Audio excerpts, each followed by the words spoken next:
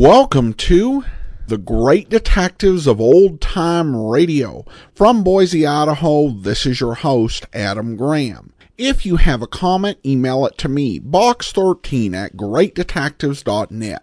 Follow us on Twitter at Radio Detectives and become one of our friends on Facebook, facebook.com/Radio Detectives.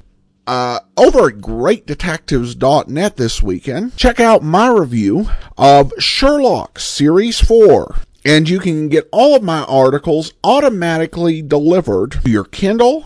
And you can try that service out free for 2 weeks by searching for the Great Detectives of Old Time Radio in the Kindle store. Now I'd like to talk to you about today's sponsor, Blue Apron. Not all ingredients are created equal. Fresh, high-quality ingredients make a real difference, so it's important to know where your food comes from. And that's one of the great advantages of Blue Apron. You can order meals from them, and they'll send it to you in a box, fresh ingredients with easy-to-follow recipe cards. I really have enjoyed the orders I've gotten from Blue Apron. There's some premium ingredients I wouldn't normally buy. And plus, since they send you just enough for the recipe, you avoid a lot of spoilage, which often happens when eating on your own. Blue Apron meals are less than $10 per person, and you can choose from new recipes each week. No recipe is repeated during the year, so you'll never get bored with what you eat through Blue Apron. Check out this week's menu and get your first 3 meals free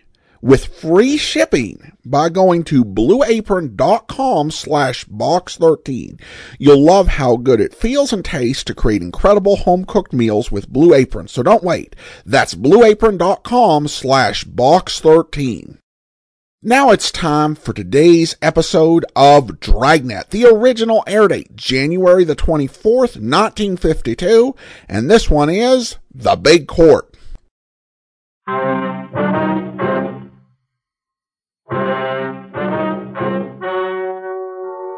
The story you are about to hear is true. The names have been changed to protect the innocent.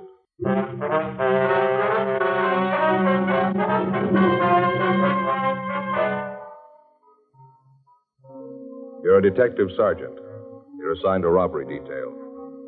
An ex-convict is accused of robbery and murder. 4 witnesses identify him as the killer.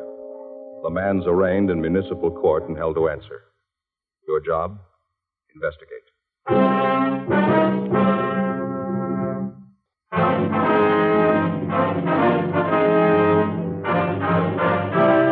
Dragnet, the documented drama of an actual crime.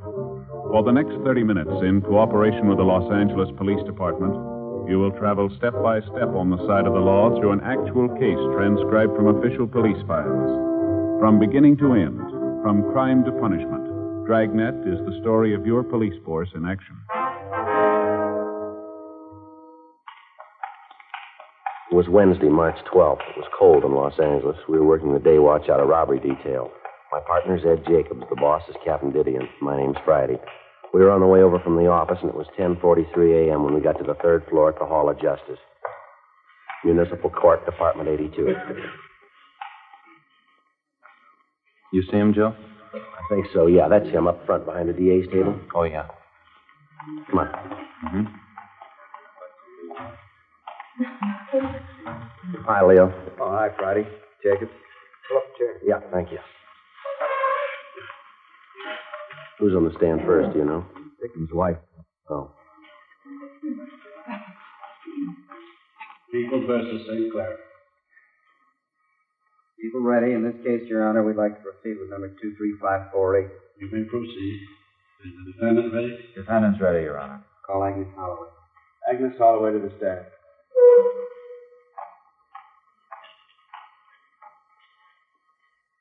Do you solemnly swear that the testimony you are about to give in the matter now pending before this court will be the truth, the whole truth, and nothing but the truth, so help you God? I do. State your name, please. Agnes Holloway.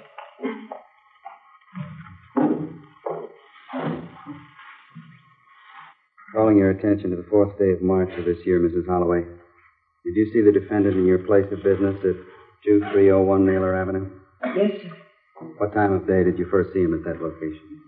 It was around 9:30. Can you tell us what you saw the defendant do? For the purpose of the record, may we ask whether that was in the morning or the afternoon?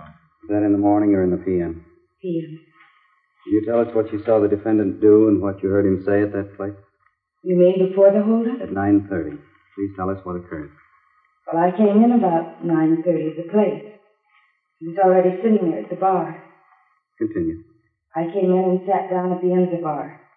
He was sitting about 5 stools from the door. A friend of mine, Doris Fenwick. She's here now. Doris was sitting near him. I went over and talked to Doris for a while. The man didn't say anything. He was just sitting there. Did you see him drinking anything? Yes, he was drinking scotch and soda. You're the wife of George Holloway, deceased. Is that correct? Yes. Was he present then? Beg your pardon? Was your husband, George Holloway, present at that time? Yes, he was tending the bar. By that, do you mean that your husband, yourself, and the defendant were the only persons present? No, my friend Doris Fenwick. There was a sailor there, too. I don't know who he was. He sat next to the defendant, too. What occurred then? As we were ready to close the front door, my husband noticed the light in the men's washroom. I move that go out. What her husband noticed as a conclusion to the witness. Didn't go out? Well, anyway, my husband went back in to put the light out. And Doris Fenwick and I went out to the sidewalk, and so did the sailor. And the fellow did, too. The defendant did? Yes. In a minute, I went back inside to see what my husband was doing, and the defendant followed me back in. I was about as far as the music machine. He put his arm around me, and he had a gun right here. He said, "Lady, this is a sticker." Could you describe the gun you saw? No, I just saw it looked like a pistol to me. I couldn't tell you the make of it. I move that go out, if Your Honor, please, what it looked like. I know it was a gun. The motion will be denied. You were inside the building when the defendant did that. Yes. He said, "Keep quiet or I'll kill you." And where was Miss Fenwick then? She was out on the sidewalk, talking to the sailor, I think. Doris was expecting her husband to come on the streetcar. I move that go out. Miss Fenwick was out on the sidewalk. May stay in, and the balance may go out. What did the defendant do after that, Mrs. Holloway? He said, "I will shoot you if you don't keep quiet." He made me walk backwards to where my husband was, and I said, "Johnny, this man has a gun. He says this is a sticker." And the man said, "Shut up." And he made my husband put his hands up. Were you in fear of the gun at that time? No, I didn't have any fear. Did you believe the defendant would injure you with the gun? I wasn't afraid. I thought, well, it's a hold up, and we'll give him the money, and that's all there is to it. All right. Continue. Well, when we got to the back room, my husband was trying to open the safe, and he said, "Hurry up. I have your wife covered. I'll kill her if you don't hurry." The defendant said that. Yes, and my husband said, "Don't get nervous. You can have anything we have, but don't shoot her." Then my husband got the safe open and took out the money bag and handed it to the man, the defendant.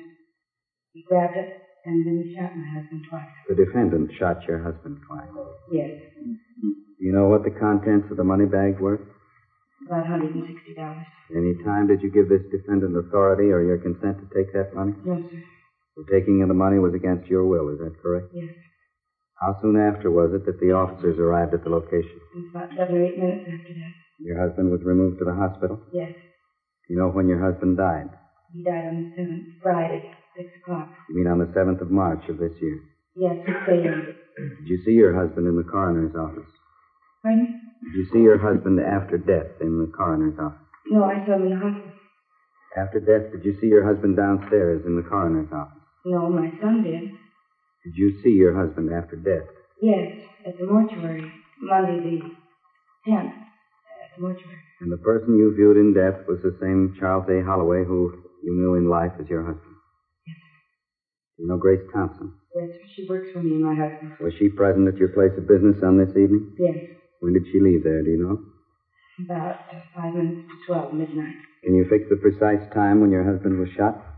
About 5 minutes after 12. 5 minutes after 12. How many times was the gun fired? Twice. How close was the gun to your husband, Charles Holloway? Must have been about 2 feet.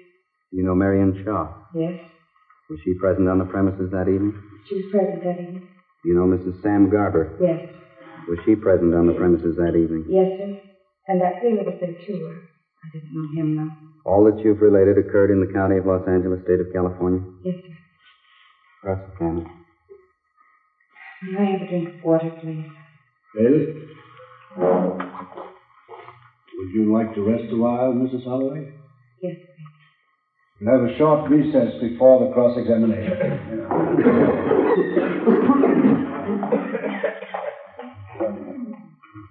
Joe, Ed, Yeah, Leo. probably won't get to us for a while. You want to go out for a smoke? Yeah, that's fine with me. You Okay.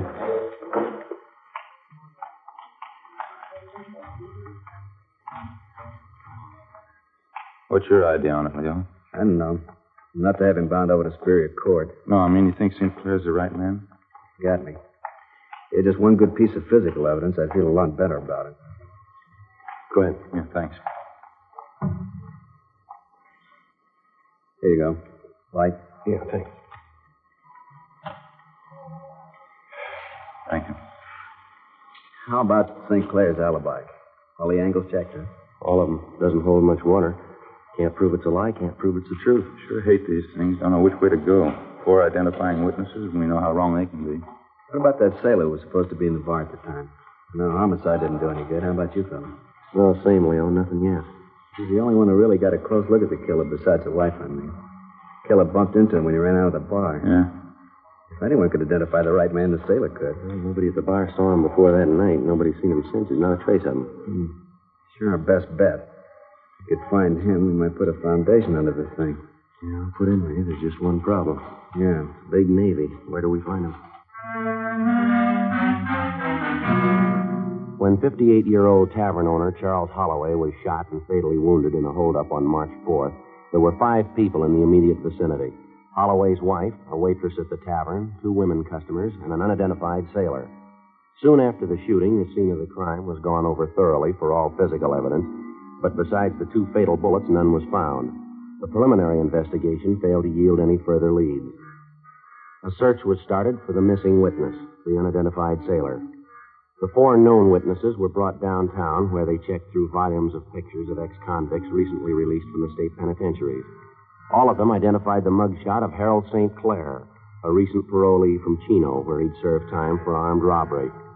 St. Clair was brought in immediately and questioned. He failed to establish an alibi for his whereabouts the night of the holdup and murder. He was arraigned in municipal court, and at his preliminary hearing, the first prosecution witness, the wife of the murdered man, Agnes Holloway, singled him out as the killer. By experience, the working detectives found that identifying witnesses under the strain of being present at a horrible crime can often be mistaken in their identification. In this instance, there wasn't anything else we could do. It was all we had. 11:18 a.m., the preliminary hearing resumed. The witnesses took the stand in turn, and all of them tabbed St. Clair as the murderer. Ed and I testified as the arresting officers. At 3:25 that afternoon, the prosecution rested the case for the people. St. Clair's lawyer offered no defense for the time being.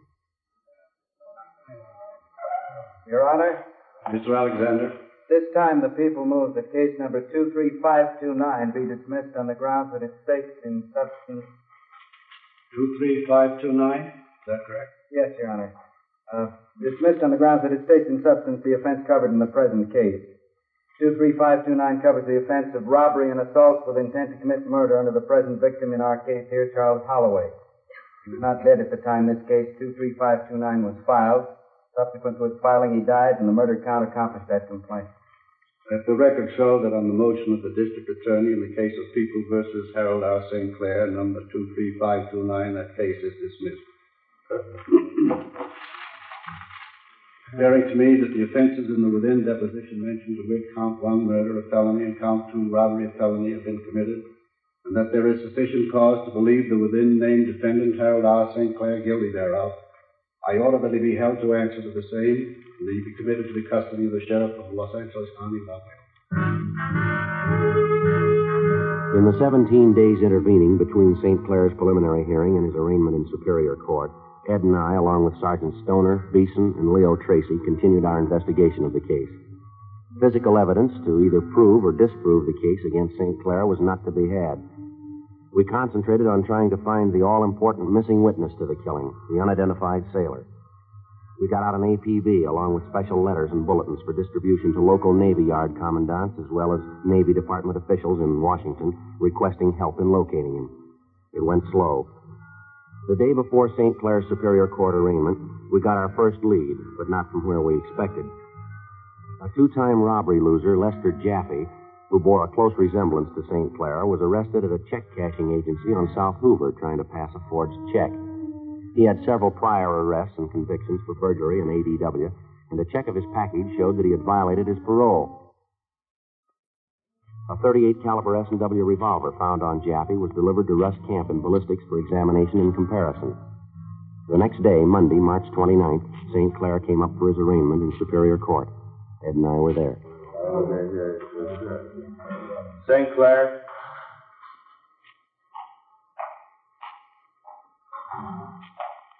Defendant is present and ready, Your Honor. Arraign the prisoner.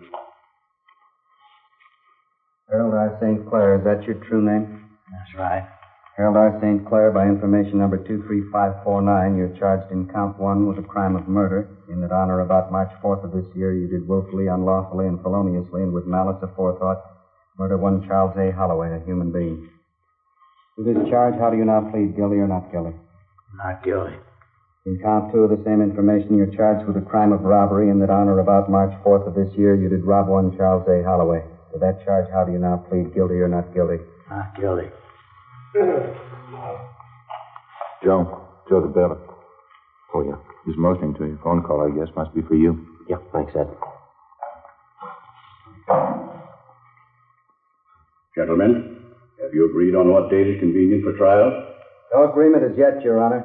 Harris, a phone call for you, Sergeant, right here. Okay, thank you. Friday talking.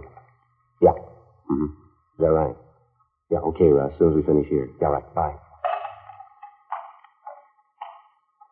Joe, Alex here wants to know about a trial date. Any ideas? Well, we better get all the time you can, Alex. We're going to need it. Anything you say. What's the matter? We got trouble? We just had a call from Russ Camp and ballistics. Yeah. I figure we got a whole new case to build. What do you mean? Well, the man we've got, St. Clair. Yeah? Maybe he's taking the rap for somebody else.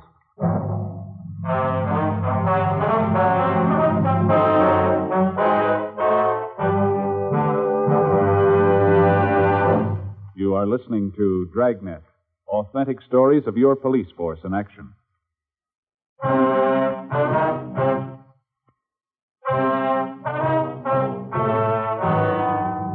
March 29th, Monday, 4:15 p.m. After the arraignment of Harold St. Clair in Superior Court, Ed and I checked with Russ Camp in ballistics.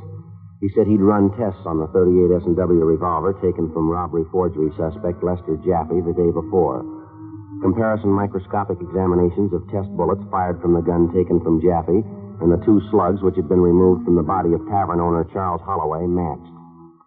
After checking with Brereton at the CII Bureau in Sacramento, we discovered new additions to Jaffe's long criminal record.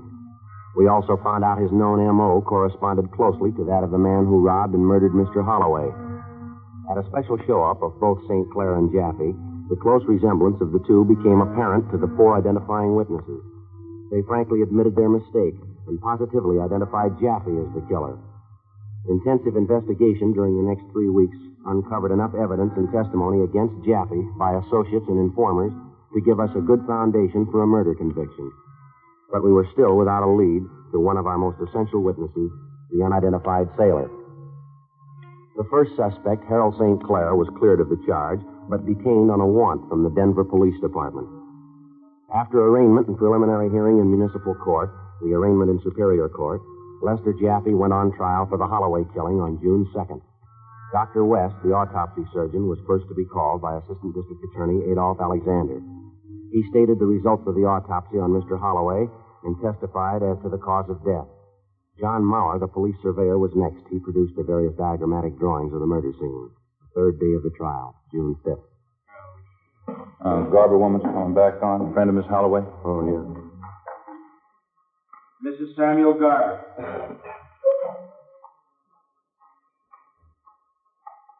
Be seated.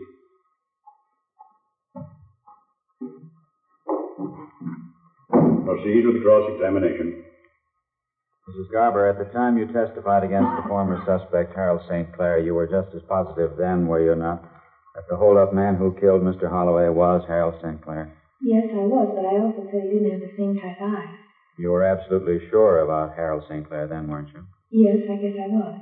And you identified St. Clair and testified a number of times during that examination that St. Clair was the man. Is that right?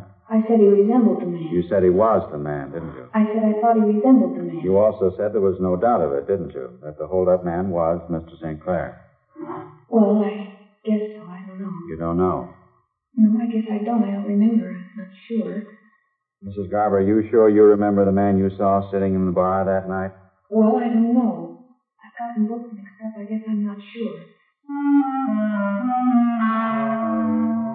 During the next 2 days, the other 3 identifying witnesses were called to testify and, like Mrs. Garber, were badgered by the defense attorney unmercifully. Despite the efforts of Alexander, the prosecuting attorney, it was apparent the jury was being swayed heavily in favor of the defendant. Even the full day and a half Ray Pinker from the crime lab spent on the stand seemed to have little effect in counteracting the damage done by the confused testimony. To prepare the jury for Russ Camp's expert report and for the presentation of scientific facts about the lethal bullets in the murder gun found on Jaffe at the time of his arrest, Pinker and Assistant District Attorney Alexander gave the jury a thorough briefing on the fundamentals of ballistics. They also pointed out the scientific value of ballistics in determining the guilt or innocence of a defendant. On Thursday, June 12th, Russ Camp took the stand as a prosecution witness and, under questioning, presented the findings of the various tests he'd run on the alleged murder weapon. Mr. Camp, sometime after you had obtained People's Exhibit 13, did you fire a test bullet or several test bullets from it in the crime laboratory? I did. Did you make a comparison of any of those test bullets with Exhibits 3 and 3A, the bullets which killed Charles Holloway? Yes, I did. Now, in making your comparison and examination under the microscope, after you had completed the mechanical part of your work, and after you had completed your examination of the observable and comparable sections of the fatal bullets with the test bullet fired from People's Exhibit 13, did you come to any conclusion with respect to the Holloway fatal bullets? Yes, I did. And what was that conclusion? The conclusion was that the fatal bullets, the Holloway fatal bullets, People's Exhibit number 3 and 3A, were fired through the barrel of People's Exhibit number 13. After another hour of testifying, Russ Camp left the stand. His ballistics report on the murder gun had made an impression on the jury, but we couldn't be sure it was enough to balance the setback the prosecution received from its own witnesses. As far as we were concerned, Jaffe was the guilty man. There wasn't a doubt about it. But the case against him was apparently inconclusive as far as the jury was concerned. The defense attorney obviously had heard about the unidentified sailor who was also present at the scene of the killing. He charged outright in the court that the district attorney was purposely preventing the appearance of the unknown sailor as a witness and was concealing his identity. As he told the jury, the prosecution was afraid that the testimony of their alleged silent witness would damage its case. Meantime, our intensive search for the missing seaman was still underway. Despite half a dozen favorable prosecution witnesses, the case for the people appeared to be on the losing end going into the closing days of the trial. Tuesday, June 17th, one of the final defense witnesses was a Mrs. Albert Dolan, who presented a fair alibi for Jaffe. She claimed Jaffe was at night school at the time of the Holloway killing. Would you say of your own knowledge that on the night of March the 4th, Mr. Jaffe was at the school until midnight? Yes, he was. When you left the school, did you go home alone or with somebody? My husband and I drove home with Mr. Jaffe. Anything else that you can remember? Let me think. Sure reads a convincing story, huh? Yeah, I wonder what the connection is. I don't know. I'm sure you got plenty of them. What do you figure, Joe? The jury, you think we got a chance? I don't know. Don't bet on it. Ed, Joe. Oh, hi, Leo. Hi. Going bad? Couldn't be a lot better. It's getting that way. Just got a call from Wilmington over at the squadron. Oh, what about? Sailor we've been looking for. We found him. Before we left the courtroom, Ed and I briefed the Assistant District Attorney Alexander on the latest development. He put in a special order to the county jail for Harold St. Clair. Ed and I went across the street and met with a long missing murder witness in the homicide squad room. The sailor identified himself as Seaman First Class Roy Maslin. He told us that about 3.5 weeks before, he'd happened to see a copy of the bulletin we'd gotten out on him. He checked with his commanding officer and was returned to the mainland from his post on Midway Island. 3:22 p.m., we returned to the courtroom along with Seaman First Class Roy Maslin and conferred with Assistant District Attorney Alexander. The first murder suspect, Harold St. Clair, had already been brought downstairs to the courtroom from the county jail. He was placed at the opposite end of the counsel table from the defendant, Lester Jaffe. May we approach the bench, Your Honor? Come forward. Your Honor, we've just now located a witness in this case. He's in the armed services and must report back for duty tonight. May we have permission to call this witness out of turn? Permission granted. Oh. All right, Senator.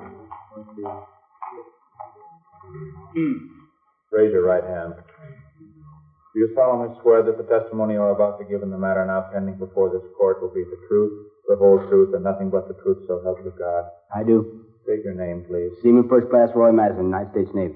Be seated.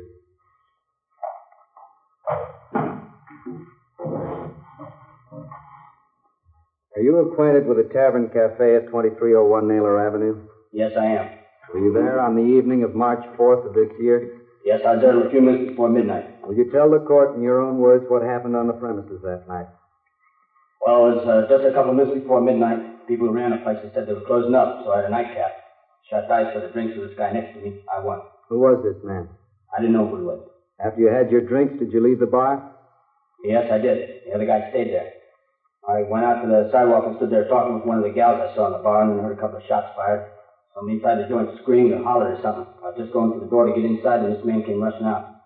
He hit me square on and went down. I remember seeing him run down the street, the same guy I was drinking with. Would you recognize this man if you saw him again? Yes, sir, I would. Is that man in this courtroom now? Yes, sir. Your Honor, please direct the defendant to stand alongside of Mr. St. Clair so that this witness may properly identify the man involved. Mr. Jaffe, will you stand up, please? Stand to the right of Mr. Sinclair.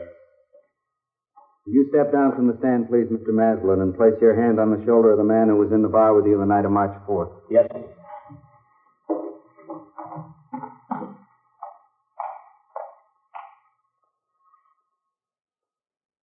This is the man, Jaffe. Oh, come on, grab him, Ed.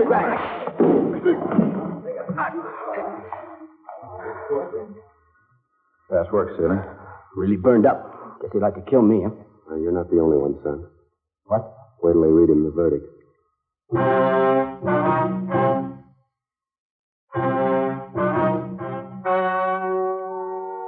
story you have just heard was true. The names were changed to protect the innocent. On June 21st, the jury retired to deliberate the case. In a moment, the results of that deliberation.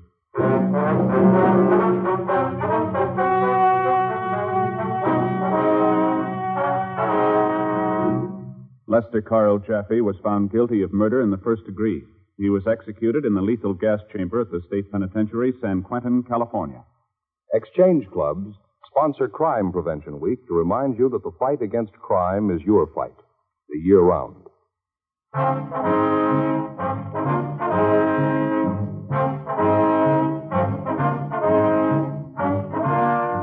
You have just heard Dragnet, a series of authentic cases from official files. Technical advice comes from the Office of Chief of Police W.H. Parker, Los Angeles Police Department. Heard tonight were Barney Phillips, Vic Perrin, and Virginia Gregg. Script by Jim Moser. Music by Walter Schumann. Hal Gibney speaking.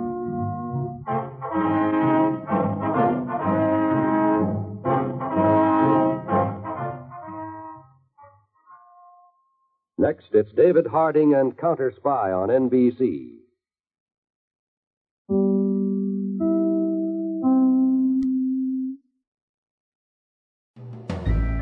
This is Andrea J. Graham, author of the Web Surfer series. Oh, and a Madam's Wife. You're listening to the Great Detectives of Old Time Radio.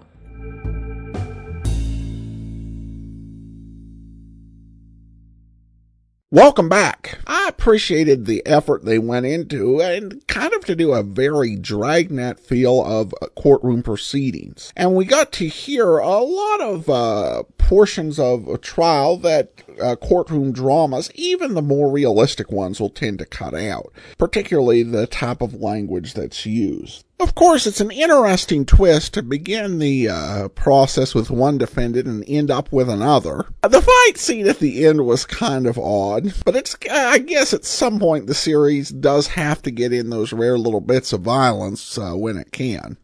Alright, well now we turn to listener comments and feedback, and we have this from Cameron who says, Happy New Year, hope is going all is going well. I still can't get enough of your podcast. I just listened to an episode of Dragnet called The Big Crazy and was shocked at the scheme Friday and Smith, I think it was Romero at that point, used to extract a confession from a man who they believed killed his missing wife. They had the wife's sister pose as the missing woman and even included her pet in the charade. The husband, upon seeing who he thought was his wife, who he had convinced himself he is murdered, jumped out the window, killing himself. It was revealed at the end of the episode that the woman had actually died in a sanitarium of a fatal illness. Friday and Smith's very report on his question had already received a report about his questionable mental health. There was absolutely no remorse displayed by either detective, only a snarky comment by Friday that either way the wife had to die. I think this was the worst script in Dragnet history. I just had to share my thoughts about this episode with someone who enjoys Dragnet probably as much as I do. Yeah, I think it was a very tough case and tough story. They could have done better with it.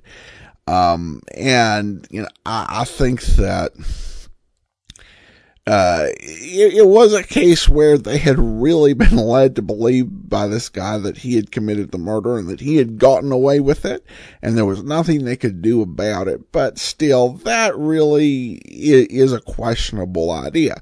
Now, the important thing to keep in mind is that Dragnet stories at this point were coming from working detectives, and this was based on somebody's actual experience. So, if you were going to be true to that story, there was a limit to what you could have done, but still, I think there was some room to do that better stylistically. Thanks so much for the email, Cameron. That will be all for today. Join us back here on Sunday as we celebrate 2,100 episodes with a very special episode of the Great Detectives of Old Time Radio. In the meantime, do send your comments to box13@greatdetectives.net. Follow us on Twitter at Radio Detectives and become one of our friends on Facebook, facebook.com/Radio Detectives. From Boise, Idaho, this is your host, Adam Graham, signing off.